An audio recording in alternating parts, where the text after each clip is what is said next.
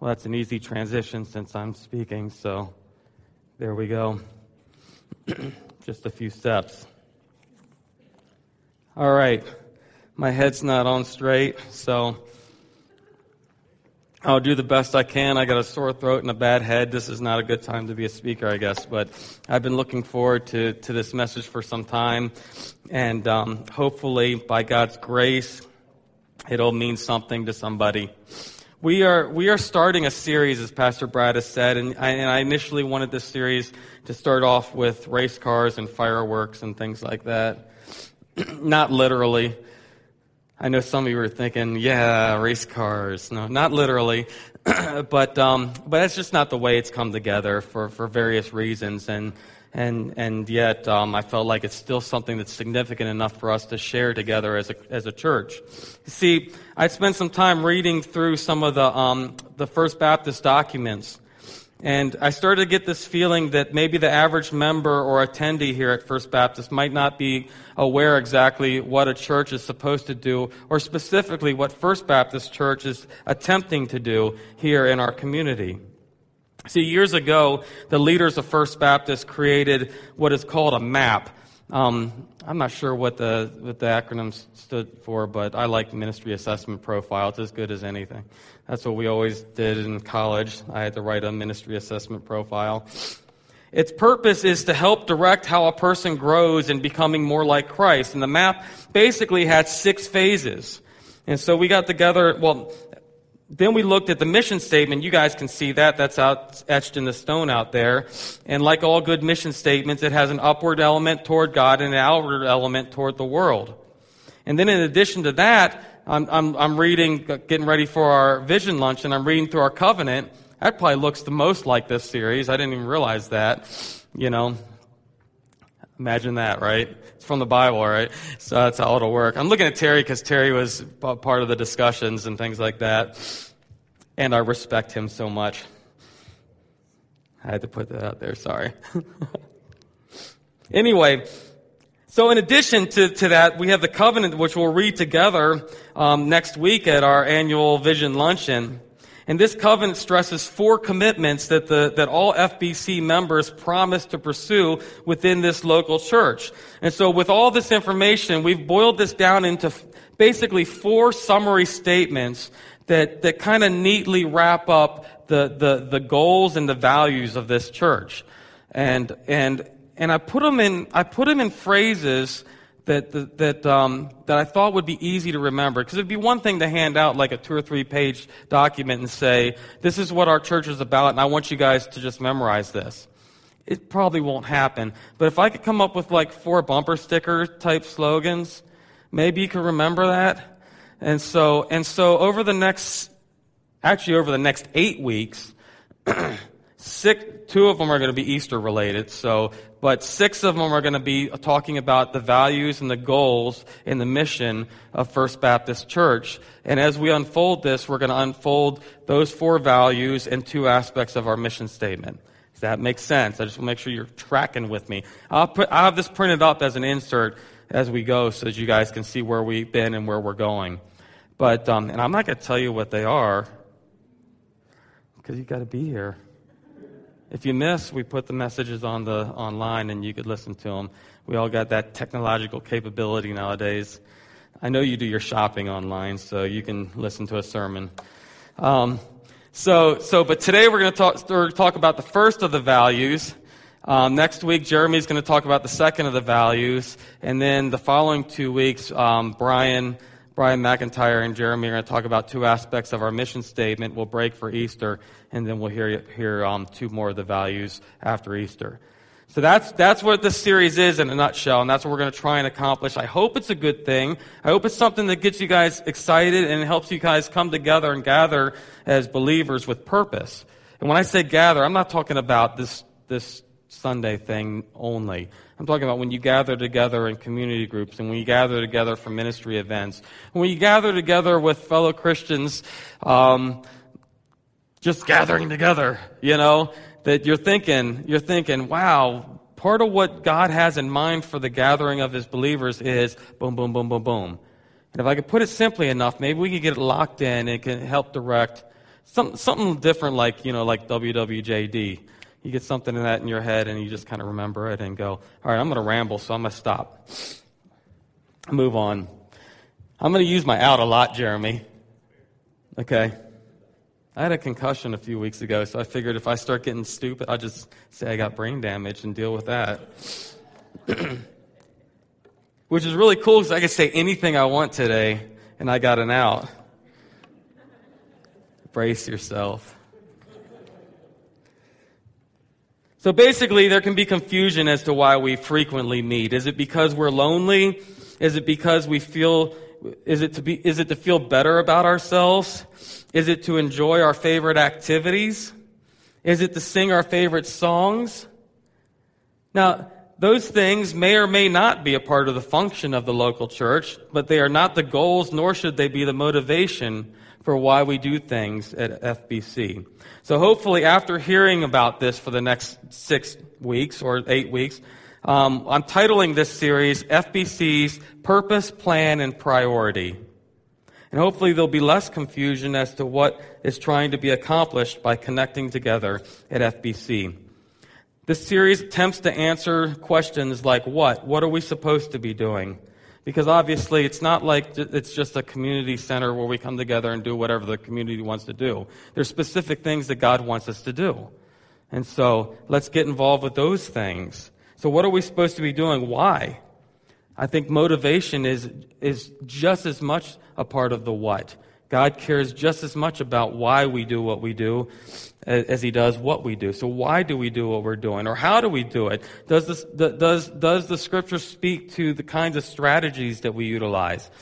I think that they can be contextualized in different cultural contexts. But I think the Scriptures do speak, at least in part, to strategies. And who? Who should be doing this, and who should we be doing these things for? I want to read an extended passage of Scripture. And we might not be used to that tradition, but I think it's helpful at times to read extended portions of Scripture. After all, Scripture is pretty significant, but we'll talk about that later. But I want to read Ephesians 4. Because as I read Ephesians 4, it's probably one of the best. I think in this one chapter of Scripture, I think all of the goals and mission and values of First Baptist Church can be summarized, at least in part. Maybe not perfectly, but at least in part. It's one passage of Scripture. And as I read this, you guys can follow in your Bibles. I'll be reading from the ESV, but you can follow and read in your own Bible along with me. But as I read this, ask yourself, is this the kind of church that I'm in? Is this the kind of church I want to be in? Is this the kind of church I want to be? Is this the kind of church that I'm pointing toward? Okay? Because this is the kind of church that Paul, under the inspiration of the Holy Spirit, talks about. He writes, I, therefore, a prisoner of the Lord, urge you to walk in a manner worthy of the calling to which you have been called, with all humility and gentleness, with patience, bearing with one another in love, eager to maintain the unity of the Spirit in the bond of peace. There is one body, one Spirit, just as you are called to one hope that belongs to your call. One Lord, one faith, one baptism, one God and Father of all, who is over all and through all and in all. But grace was given to each one of us according to the measure of Christ's gift. Therefore it says, when he ascended on high, he led a host of captives, and he gave gifts to men. In saying he ascended, what does it mean but that he also descended into the lower regions, the earth? He who descended is the one who also ascended far above all the heavens, that he might fill all things. And he gave the apostles, the prophets, the evangelists, the shepherds, and teachers to equip the saints for the work of ministry, for building up the body of Christ, until we all attain to the unity of the faith and of the knowledge of the Son of God, to mature manhood, to the measure of the stature of the fullness of Christ, so that we may no longer be children tossed to and fro by the waves and carried about by every wind of doctrine, by human cunning, by craftiness and deceitful schemes. Rather, speaking the truth in love, we are to grow up in every way into Him who is the head, into Christ, from whom the whole body, joined and held together by every joint with which it is equipped, when each part is working properly, makes the body grow so that it builds itself up in love. Now this I say, and I testify in the Lord, that you must no longer walk as the Gentiles do, in the futility of their minds. They are darkened in their understanding, alienated from the life of God because of the ignorance that is in them, due to their hardness of heart. They have become callous and have given themselves up to sensuality, greedy to practice every kind of impurity. But that is not the way you learned Christ, assuming that you have heard about Him and were taught in Him, as the truth is in Jesus, to put off your old self, which belongs to your former manner of life and is corrupt through deceitful desires, and to be renewed in the spirit of your minds, and to put on the new self, created after the likeness of God in true righteousness and holiness. Therefore, having put away falsehood, let each one of you speak the truth with his neighbor. For we are members one of another. Be angry and do not sin. Do not let the sun go down on your anger, and give no opportunity to the devil. Let the thief no longer steal, but rather let him labor, doing honest work with his own hands, so that he may have something to share with anyone in need. Let no corrupting talk come out of your mouths, but only such as is good for building up, as fits the occasion, that it may give grace to those who hear. And do not grieve the Holy Spirit of God, by whom you are sealed for the day of redemption. Let all bitterness and wrath and anger and clamor and slander be put away from you, along with malice. Be kind to one another, tender-hearted, forgiving one another, as God in Christ forgave you. That's the kind of church I want to be a part of. That's the kind of church I want First Baptist to be. And I think the values that we have set up and that we hopefully are trying to point toward as a church will be a part in shaping us to be that kind of church. So let me pray before I talk about the first of our values here. Lord, I pray that you be with me, be with my mouth. Yeah, be with my mouth. Help me not say anything that's not helpful, confusing, destructive, but only that would be edifying and truthful, and that would lift up and spur on, that we might become the people that you want us to be. I pray that your Spirit would protect ears from hearing folly, and quicken ears to hear the truth, and hearts and wills to obey it in a way that reflects who you are. So be with me as I try and speak these truths today. I pray this for your glory in Jesus' name. Amen. So before I tell you the actual phrase for the first of our values, I need one volunteer.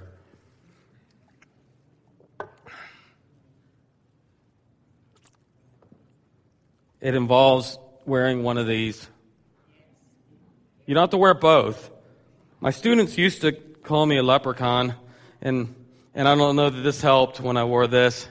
It's a very cool hat, though, isn't it? But if you wear this, you have to wear it like this. All right, that's the way the game goes. So come on up. Come on up. Or you can wear these. Which one do you want to do? You want to wear these? Sure. These are probably safer. You probably want to step down there before you put those on. Okay.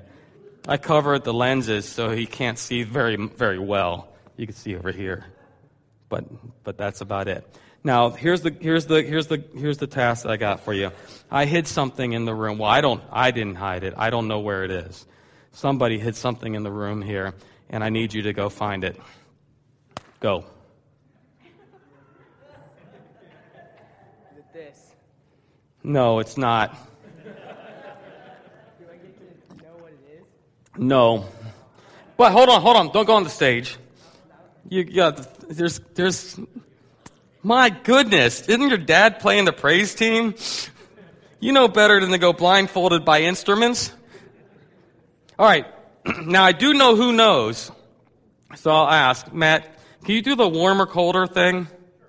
And just do as quickly as you can. Is he cold or warm where he's at? Cold. Warmer? Okay, so you're going the right direction. Still warmer? Cool. Oh. Warmer.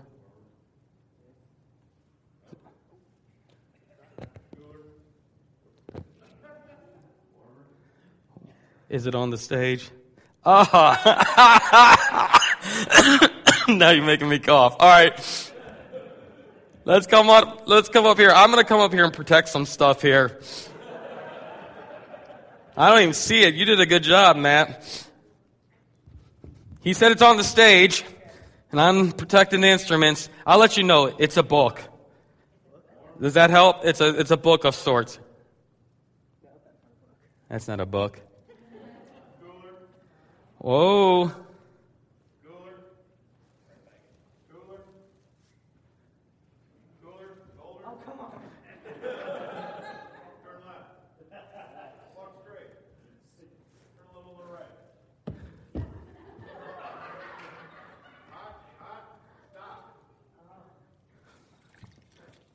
I didn't even see it. Oh, there it is. You can take the glasses off and look on the tray there, and you'll see a book there. That's pretty good there, Matt. All right, so no, you're not done. I'll take the glasses, though. You're not done. What is that? It's a Bible. You sure? All right, well, then find your favorite verse and read it to me.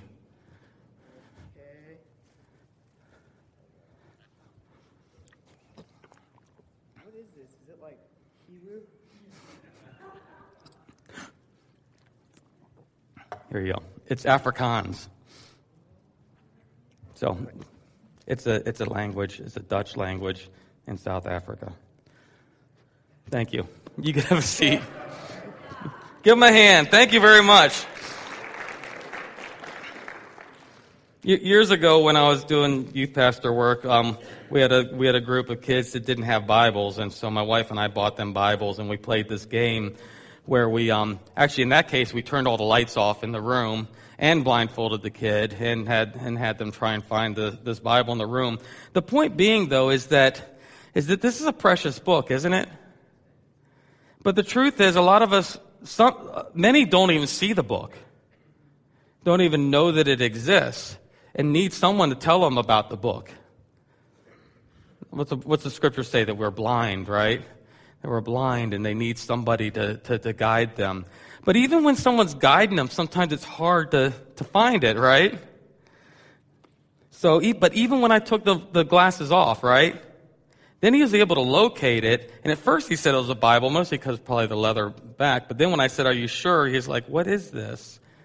Wasn't even sure it was a Bible at first. And then when I asked him to read it, he wasn't able to read it.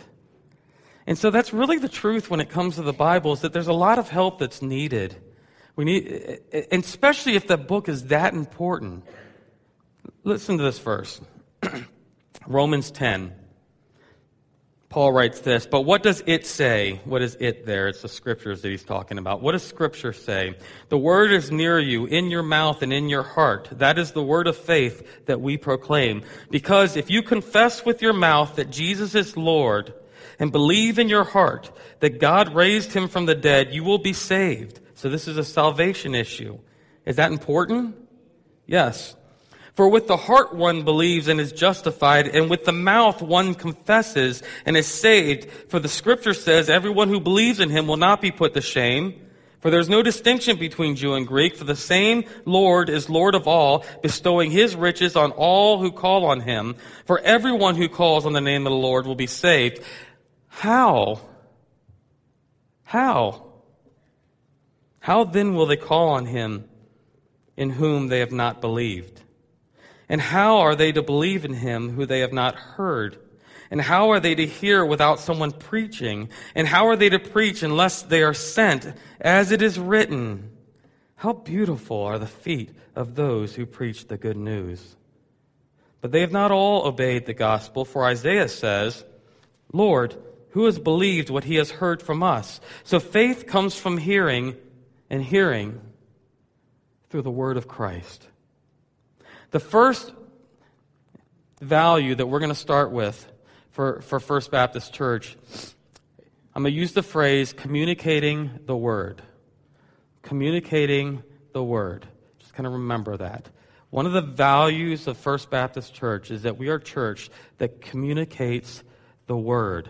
And what my goal is with our message today is to give you some confidence that this is something worth communicating. In fact, next week when we I'm gonna forget this. I forgot it last service, and Brian said he'll fix that in his class. But tonight at 6:30 in the family room, I'm just going to hang out down there and just have a loose, casual discussion. Because there's a lot of layers with each of these messages that we can't possibly tackle in just 30 or 40 minutes. So whoever would like to hear more about the topic of the word, the Bible, and how that fits into the values of First Baptist, we're just going to have a loose, casual discussion about that in the family room. So whoever would like to, please be there around 6:30, and we'll see where it goes. So anyway, after I talk, you'll probably have a lot of questions, so we'll see. What in the world is wrong with that guy? So that's not a question about the Bible, by the way. But next week, when we meet for the vision luncheon, one of the first things we're going to read together is this: because we value the authority of Scriptures to lead us toward Christ-likeness, we covenant to. Those of you who are members of First Baptist Church, remember you promised to do this. Do you remember what you promised to do? Well, maybe you shouldn't have promised. I don't know. Think about this. We covenant to pray that God would reveal His wisdom to us in all areas of life and doctrine. Regularly sit under the teaching of God's Word. Regularly read, study, and meditate on God's Word as individuals. Allow God's Word to continually help us grow closer to the image of Christ. Continually review all personal and corporate decisions in light of Scripture. I stake my life on this book. I literally stake my life on this book. I hope I do. Obviously, until we come to the point of death, it's hard to know for certain. But I pray to God that I stake my life on this book. I'm banking on it. Is that a foolish thing to do? To stake your life on the Bible? Paul says it this way. Paul goes so far as to say that Christians are the most to be pitied if the things we believe are not true. That's a lot to say when we talk about our Scriptures. If we say we believe this, Paul says that our belief in this should be such that we are most to be pitied in the world. Okay? If we are believing a false claim. So it's important that we believe this, at least have enough undergirding that belief that can give us confidence in a rock-solid foundation. In 1 Corinthians 15, Paul writes this: "Now if Christ is proclaimed in the Bible as raised from the dead, how can some of you say that there is no resurrection of the dead? But if there is no resurrection of the dead, then not even Christ has been raised. And if Christ has not been raised, then our preaching is in vain, and your faith is in vain. We are even found to be misrepresenting God because we testified about God that He raised from the dead, whom He did not raise, if it is true that the dead are not raised. For if the dead are not raised, not even Christ has been raised. And if Christ has not been raised, your faith is futile, and you are still in your sins. Then those also who have fallen asleep in Christ have perished. If in Christ we have hope in this life only, we are of all people most to be pitied." That is a huge statement. In fact, that's a sermon right there. Just that phrase. This is the second half of verse 19. If in Christ we have hope in this life only, we are of all people most to be pitied. In verse 20, but in fact, Christ has been raised from the dead. So in this passage, everything hinges on the resurrection. And for the Corinthians, this was passed on by testimony. But for us, it is primarily learned from the Bible. So we have to stake a lot in the Bible, don't we? Notice that Paul says that this life for the Christian is not a favorable life, and should be pitied if there is no eternity awaiting us. When persecution hits, when fiery arrows are shot toward us, then we must have a rock-solid confidence in what we believe. Now, I'm not saying that we're going to have an exhaustive academic argument for the authenticity or the inspiration of the Bible or the infallibility of the Bible, but we should be able to have enough confidence that if we find ourselves following Christ, and following Christ means taking up our own crosses, hopefully you can have that kind of confidence in this word. I do. I think I do. Obviously, it's hard to say until someone comes in and the rubber meets the road, right? But I pray that I have that kind of faith. When I was teaching, I know every message I preach, I always go back to when I was teaching, but those were very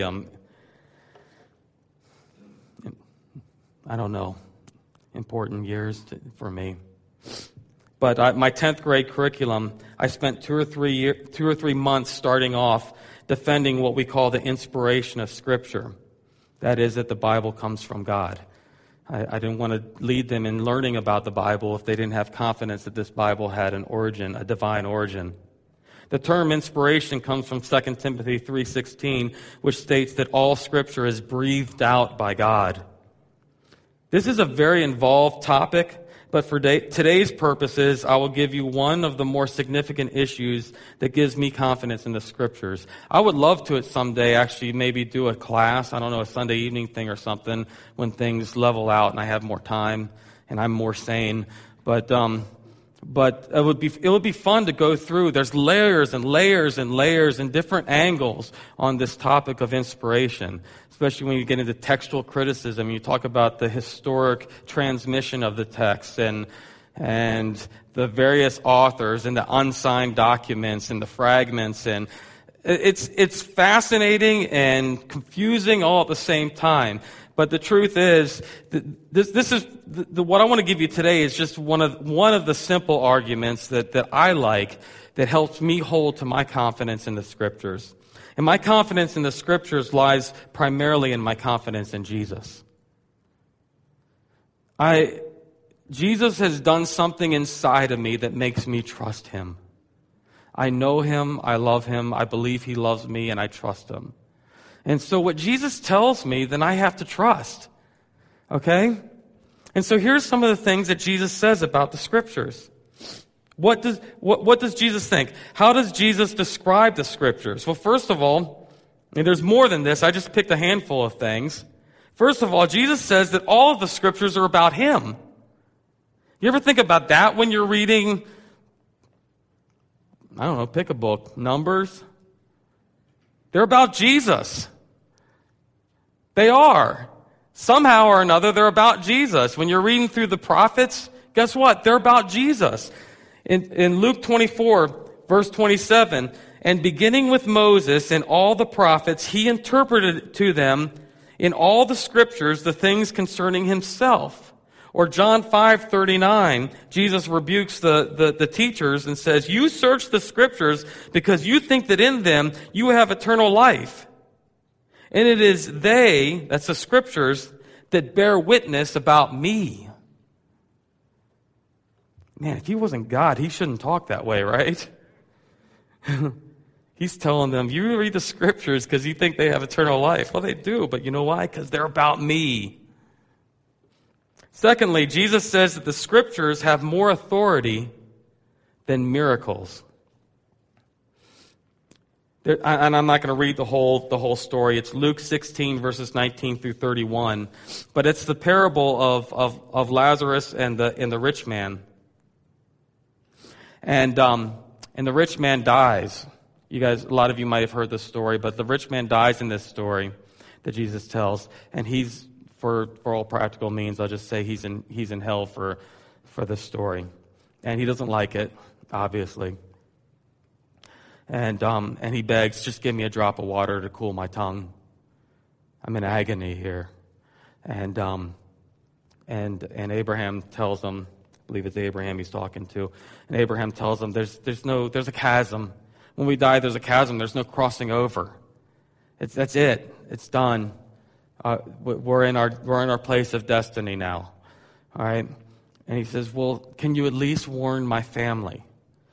I have brothers, I have family. Can you warn them and let them know, because they don't want to be in this place? And Jesus says they have the law of Moses. They have the prophets. They have the scriptures, basically. And the rich man says, well, yeah, duh. I know that. But if someone would raise from the dead and warn them, surely they would believe. You know, a resurrection miracle. If a resurrection miracle happened, surely they would believe. And what does Abraham tell the poor man who's agonizing in hell? If they don't believe the scriptures, they won't believe even if someone's raised from the dead. Now, the story's primarily about the permanence of death. But do you hear in the midst of the story the power of Scripture that Jesus declares? You could have resurrection happen, and the Scriptures have more power for belief than even miracles. The Scriptures have more authority than miracles. Jesus puts a very high value on Scripture. In fact, in Matthew 5, he says, do not think that I have come to abolish the law or the prophets. That's another way of saying the Scriptures. I have not come to abolish them, but to fulfill them. For truly, I say to you, until heaven and earth pass away, not an iota, not a dot will pass from the law until it is all accomplished. He said, this book will last. This will last. Nothing will pass away. And believe me, if you studied history, there have been attempts, some pretty serious attempts to make this pass away. Read a little teeny book called How the Irish Saved Civilization. It talks about one of the attempts and how the Irish monks preserved the scriptures in the monasteries. Is that what I don't know. But and if it wasn't for them, a lot of the scriptures could have been destroyed during that time. So if Jesus is who he says he is, the Son of God, the Messiah, and he has complete confidence of the authority and the reliability and the detail, every iota, every little strike of the pen, the detail of the scriptures, he has confidence in. And I trust him. Should I not also trust what he trusts? So I trust the scriptures. But you might be thinking in your head, well, that's the Old Testament he's speaking of.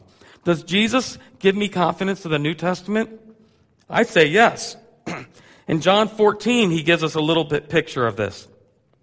He's speaking to his disciples, and he says this, these things I've spoken to you while I'm still with you, but the Helper, the Holy Spirit from the Father, whom the Father will send in my name, he will teach you all things and bring to your remembrance all that I've said to you. I love that passage. I see Jesus here. He's heading to the cross at this point. The disciples, they're probably onto it, but don't want to believe it. You know, they don't want to think that he's leaving, even though he said it several times. And they're probably nervous. They're just like, oh my goodness, he's going to send us out. We're going to have to teach. He said a lot. And I forgot my iPhone. I haven't been taking notes. How am I going to remember this stuff? Obviously, I cannot speak the way that Jesus spoke. And he says, it's all right, relax. Because the Holy Spirit is going to remind you of everything that I've said. Okay? He'll remind you of everything that I've said. Of course, you might be thinking now, well, that speaks for the Gospels, right? Yeah, but don't the letters go beyond what Jesus said? As if there's more to say that Jesus didn't teach? Well, I'm glad you asked. Because John 16, Jesus says this to his disciples. And remember, he's heading to his death here, and he says, I still have many things to say to you. Well, how are you going to say them? You're going to the cross. It's a good time to tell us that you left a lot out of the curriculum, and now we have the final exam. You know? So he says, I still have many things to say to you, but you cannot bear them now.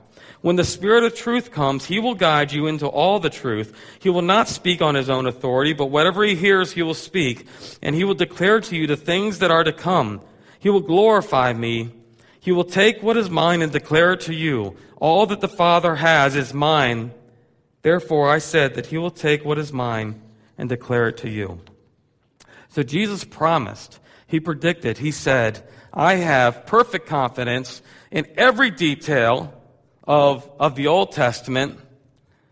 I have confidence that my Holy Spirit will remind you of everything that I taught you, and he'll continue to teach you the things that you aren't ready for me to teach you right now. Therefore, if my faith is in Jesus, and I love Jesus, I can trust the Bible.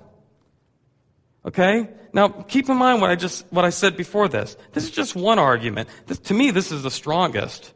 For me. I know different people have different ways of thinking through this. But this is the strongest one and the quickest one I go to when I have to rely on this word and stand on it and stake my life on it. What does the Bible say about itself? Deuteronomy 8 says that every word that man does not live on bread alone, but man lives by every word that comes from the mouth of God. The Bible is vital to life itself, more important than life itself. In Isaiah 40, verse 8, it says that Scripture will outlast creation. Remember the little display that was put out last fall or last summer. It was last fall, and it said, the grass withers, the flower fades, but the word of our Lord will stand forever. The word of God, the Bible, will outlast creation itself. The books in the Bible claim to be Scripture in various ways. 2 Timothy 3 says that Scripture is completely able to guide us in every righteous thing that God calls us to do. That's a great passage, verses 14 through 17 in 2 Timothy 3. In Hebrews 4, the writer says that there's a life to the Word of God that speaks to our souls in order to draw us into Christ-likeness. That's the passage that talks about a double-edged sword that cuts, dividing to bone and marrow. The writers themselves declare the other writers to write Scripture. So these are some of the thoughts that give me confidence when I think about the origin or the inspiration of Scripture. But there's a second thing, and that has to do with the interpretation of Scripture. We begin with trust in the Bible. But when I'm finished with that, like when I was teaching my 10th grade course, I would finish my teaching on inspiration, then I'd teach for another couple months on interpretation. And there's no time for this today, but to highlight the seriousness of this aspect, consider verses like James 3:1 that says that not many of you should become teachers, for you know that we who teach will be judged with greater strictness. Matthew 5, Jesus says, therefore, whoever relaxes one of the least of these commandments and teaches others to do the same will be called least in the kingdom of heaven. There's a seriousness, not just to reading the Scriptures, but to understanding them and communicating them well. There are layers of tools, from simple to dizzying, from grammar to cross-generational etymology, from historic and cultural implications to contemporary contextualization. This discipline is called hermeneutics and should be a core approach to any biblical preacher. At the same time, there are some straightforward disciplines that can be practiced in order to avoid some common pitfalls that are too often heard on the radio and even more often by television preachers using texts for their purposes of keeping ratings. But this is another discussion, not for today. It's another class that I'd love to teach on interpretation and just simple tools to help us read the Bibles in a way that keeps us safe. So it's inspiration and interpretation. But finally, let me close with this last thing, illumination. When sickness sets in, when trials burn around you, when temptation seems overwhelming, at these times, will you remember the arguments about the authenticity of the Bible? I don't know any who can. At this time, there must be something more internal that gives us hope and confidence. Now, I'm going to read you 3 quotes. One of them's quite complicated, So if you're like, I have no idea what that's about, just wait for the next quote. But the first one is just a phrase. It's called the key test of canonicity. And then I'm going to do my best to explain this. The key test of canonicity is this: the testimony of the Holy Spirit in the hearts of believers that the book is from God. It sounds weak, but it works. Okay? In other words, what it's saying is the testimony of the Holy... How do you know that the Scriptures are from God? Because the Holy Spirit tells you that they're from God. Basically. But listen, let me muddy this up a little bit, and then I'll try and clean it up. Listen to what John Calvin says on the Spirit's illumination of Scripture. He writes, "For the Lord has so knit together the certainty of His Word and His Spirit," in other words, there's a close link between the Holy Spirit and the Scriptures, "that our minds are duly imbued with reverence for the Word when the Spirit shining upon it," that's the Bible, "enables us there, in the Bible, to behold the face of God." When the Spirit enables us to see the face of God in the Scriptures, is what Calvin's saying. And, on the other hand, we embrace the Spirit with no danger of delusion when we recognize Him in His image, that is, in His Word. The safest and most accurate way to encounter the Spirit is in the Bible. Now, if that sounds confusing, let's listen to how J.I. Packer puts it in talking about the inward witness. A little bit easier to understand. Thus, God authenticates Holy Scripture to us as His Word, not by some mystical experience or secret informative privately whispered into some inner ear, not by human argument alone, strong as this may be, nor by the church's testimony alone, impressive as this is when one looks back over 2,000 years. God does it, rather, by means of the searching light and transforming power whereby Scripture evidences itself to be divine. The impact of this light and power is itself the Spirit's witness by and with the Word in our heart. Argument, testimony from others, and our own particular experiences may prepare us to receive this witness, but the imparting of it, like the imparting of faith in Christ's divine Saviorhood, is the prerogative of the sovereign Holy Spirit alone. The illumination of the Spirit witnessing to the divinity of the Bible is universal Christian experience and has been so from the beginning, though many Christians have not known how to verbalize it or to handle the Bible in a manner consistent with it. All right, let me put it my way. Maybe I should have just done that and left it alone. When you get saved, what is one thing that happens?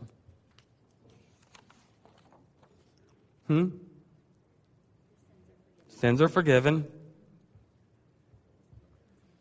The Holy Spirit comes and dwells within us. That's said many times in many ways in the Scriptures. One of them would be Romans 8:9. You, however, are not in the flesh, but in the Spirit, if in fact the Spirit of God dwells in you. Anyone who does not have the Spirit of Christ does not belong to Him. All right, so step one, when you become a Christian, the Spirit of God dwells within you. Now, that's amazing a reality, an absolute amazing reality, which the implications are endless. We could teach on things of conscience. We could teach on things of sanctification. We could teach on things of enabling work that comes from that. But that starts off with part one. The Spirit is in you if you're a Christian. How do we get the words of God? Does the Scripture tell us how we got these? Who specifically worked on bringing these words to the writers? The Holy Spirit. Yep. And we get that from primarily, it's in many places. Jesus speaking of David and things like that. But in 2 Peter 1:21, for no prophecy was ever produced by the will of man, but men spoke from God as they were carried along by the Holy Spirit. So I take those two realities, that the Holy Spirit lives within me if I'm a believer. The Holy Spirit brought the words that are in the Scriptures. Now, if that's true, even if I'm reading this book for the first time, if I'm an authentic believer, right? Do you think there's going to be some kind of magnetic pull there? There's going to be something inside you? Even if I'm not making sense of these. Some of this is hard. Peter says that about Paul's writings, that he writes on difficult topics. All right? Even if this is hard, something inside me says, this is right. It's almost as if the Holy Spirit is there and saying, those are my words. Can you see them? Those are my words. Does that make sense? To me, that's powerful. Why do I trust the Bible? Because when I open it up, it's alive. When I open it up, it's my God talking to me. When I open it up, the Spirit in me says, those are my words. Pay attention to them. And yes, you might not understand them all very well. And yes, you might even have a harder time applying them consistently. But they're my words. Trust them, and I'll help you keep trusting them. If you're a believer, that's how we should be viewing the Bible. And when this happens, the Bible becomes less of a chore and a burden and more of a delight. Not that the worries of this world with all of its time-bound distractions won't discourage us. But when we battle this and spend time in the Bible, our spirits, in union with the Holy Spirit, take delight in the Bible, and we can speak like the psalmist in Psalm 19. Listen. The law of the Lord, and these are just different ways of saying Scripture, basically. The law of the Lord is perfect, reviving the soul. The testimony of the Lord is sure, making wise the simple. The precepts of the Lord are right, rejoicing the heart.